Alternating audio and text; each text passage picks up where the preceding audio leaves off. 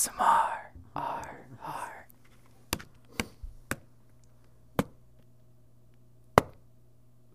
Sorry. We're off to a great start right here. Can you make my voice sound more masculine? You're asking, can I deepen your voice? Sure. Good try. I wish we could recorded that and that would have been in the podcast. Do you think you could make my voice deeper, edit it to be more masculine? Welcome to The Daily Brew, from the Stanford Daily. I'm Ellie Wong, and in this episode, we'll be talking to the writers of the satire piece, Top 11 Ways to Embarrass Your Child, which is featured in the Stanford Daily magazine. So my name is Patrick Monreal. I'm a sophomore here. I was formerly the satire editor until about a week ago. I got fired, money laundering, mostly. There was some other stuff too. Okay, I'm just kidding. My name is Ben Midler. I am a staff writer at the Daily Satire section. I applied to be the editor to take Patrick's job, but it wasn't meant to be. I had no say. You definitely had a say. You stabbed me in the back, Patrick, and I'll never forgive you for that. But here I am, living out my bitterness, talking about satire for the Daily Podcast. We first started talking about ideas for this magazine satire article back in late November, early December, just listing some ideas. This issue of the magazine is coming out on Parents' Weekend, so we definitely wanted to make it parent-related in some way. And then I just feel like the top 11 ways to embarrass your child is just a very ripe topic. One that both parents and students will enjoy. Having such an involved and supportive section really helped in terms of coming up with funny ideas. That's how section and pitch meetings work every week. We just toss around ideas to see what's funny, and then someone volunteers to write it. So then, who decides what's funny and what gets put in the article? It's weird as an editor to look at articles or look at listicles and decide what's funny or not. I am not the gatekeeper of what's funny. What's funny to me isn't always funny to someone else, or I might miss things. So as an editor, I try to Former editor. What? Former editor. Do you want to say it louder? Former editor. Probably stress the former a little bit.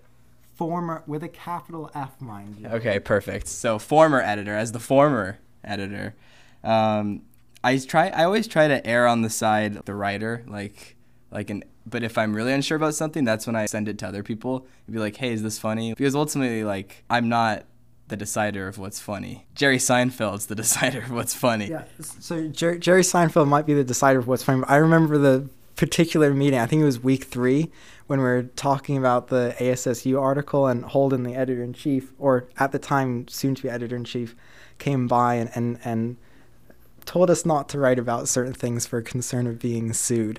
So Jerry Seinfeld is a gatekeeper of what's funny. Holden is a gatekeeper of what won't get us sued by certain unnamed and unbecoming ASSU senators. Oh my gosh. Litigation. It's always fun. After many tangents, we finally got around to talking about the article itself. Here are the jokes that Ben and Patrick personally liked the best. I think there's the line where it says, ask where the restroom is, and then come back to ask where the gendered restrooms are. There's something funny about that one because it's real.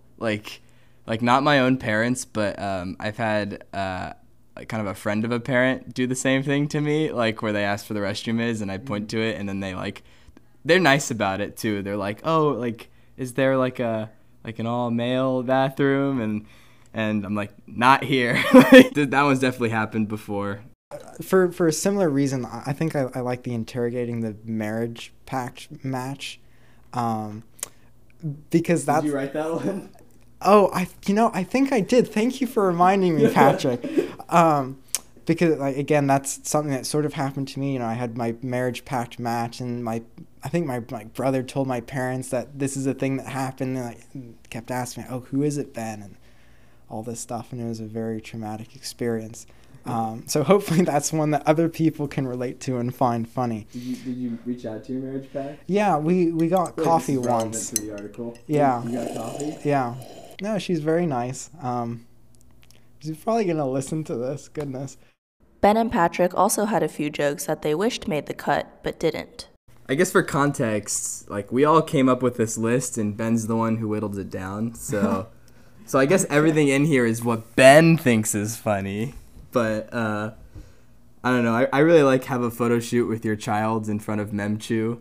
Like, that's a good one. Like I think imagine that someone like setting a photo shoot, like that's happened before. So yes, and it probably will happen, which is part of the reason why I sort of left it out, because you need that some kind of level of unbelievability about it. So it's like the one about photo shoot in front of Memchu, and also the one about asking your child's professor for a regrade on their paper because you know they're a special snowflake who deserves an A+ instead of an A-. I feel like that definitely has happened and will happen. So kind of not wanting to call out the people who do that, although maybe those people do deserve to be called out, to be honest. Asking your child why they spend so much on tissues and lotion. Who wrote that one? A lot of ones about Stanford missed connections, but I did include one, so I felt like one was enough. Just a quick misconnection story. So over the weekend, there was a misconnections post that said, like, to Ben, who is around 5'9", and was at TAP or whatever on Saturday night, like, give me back your jacket that you stole. And I saw that. And I just like to point out, my name is Ben. I'm around 5'9" in height. And I was at TAP twice on the night of the incident. And it was not me, which is something I've had to correct a few people on who come up to like, Ben, why'd you steal this person's jacket? It wasn't me. If you are the person whose jacket was stolen, I feel for your loss. But again, it wasn't me. Goodness. And for any aspiring satire writers out there, here are a few tips for you.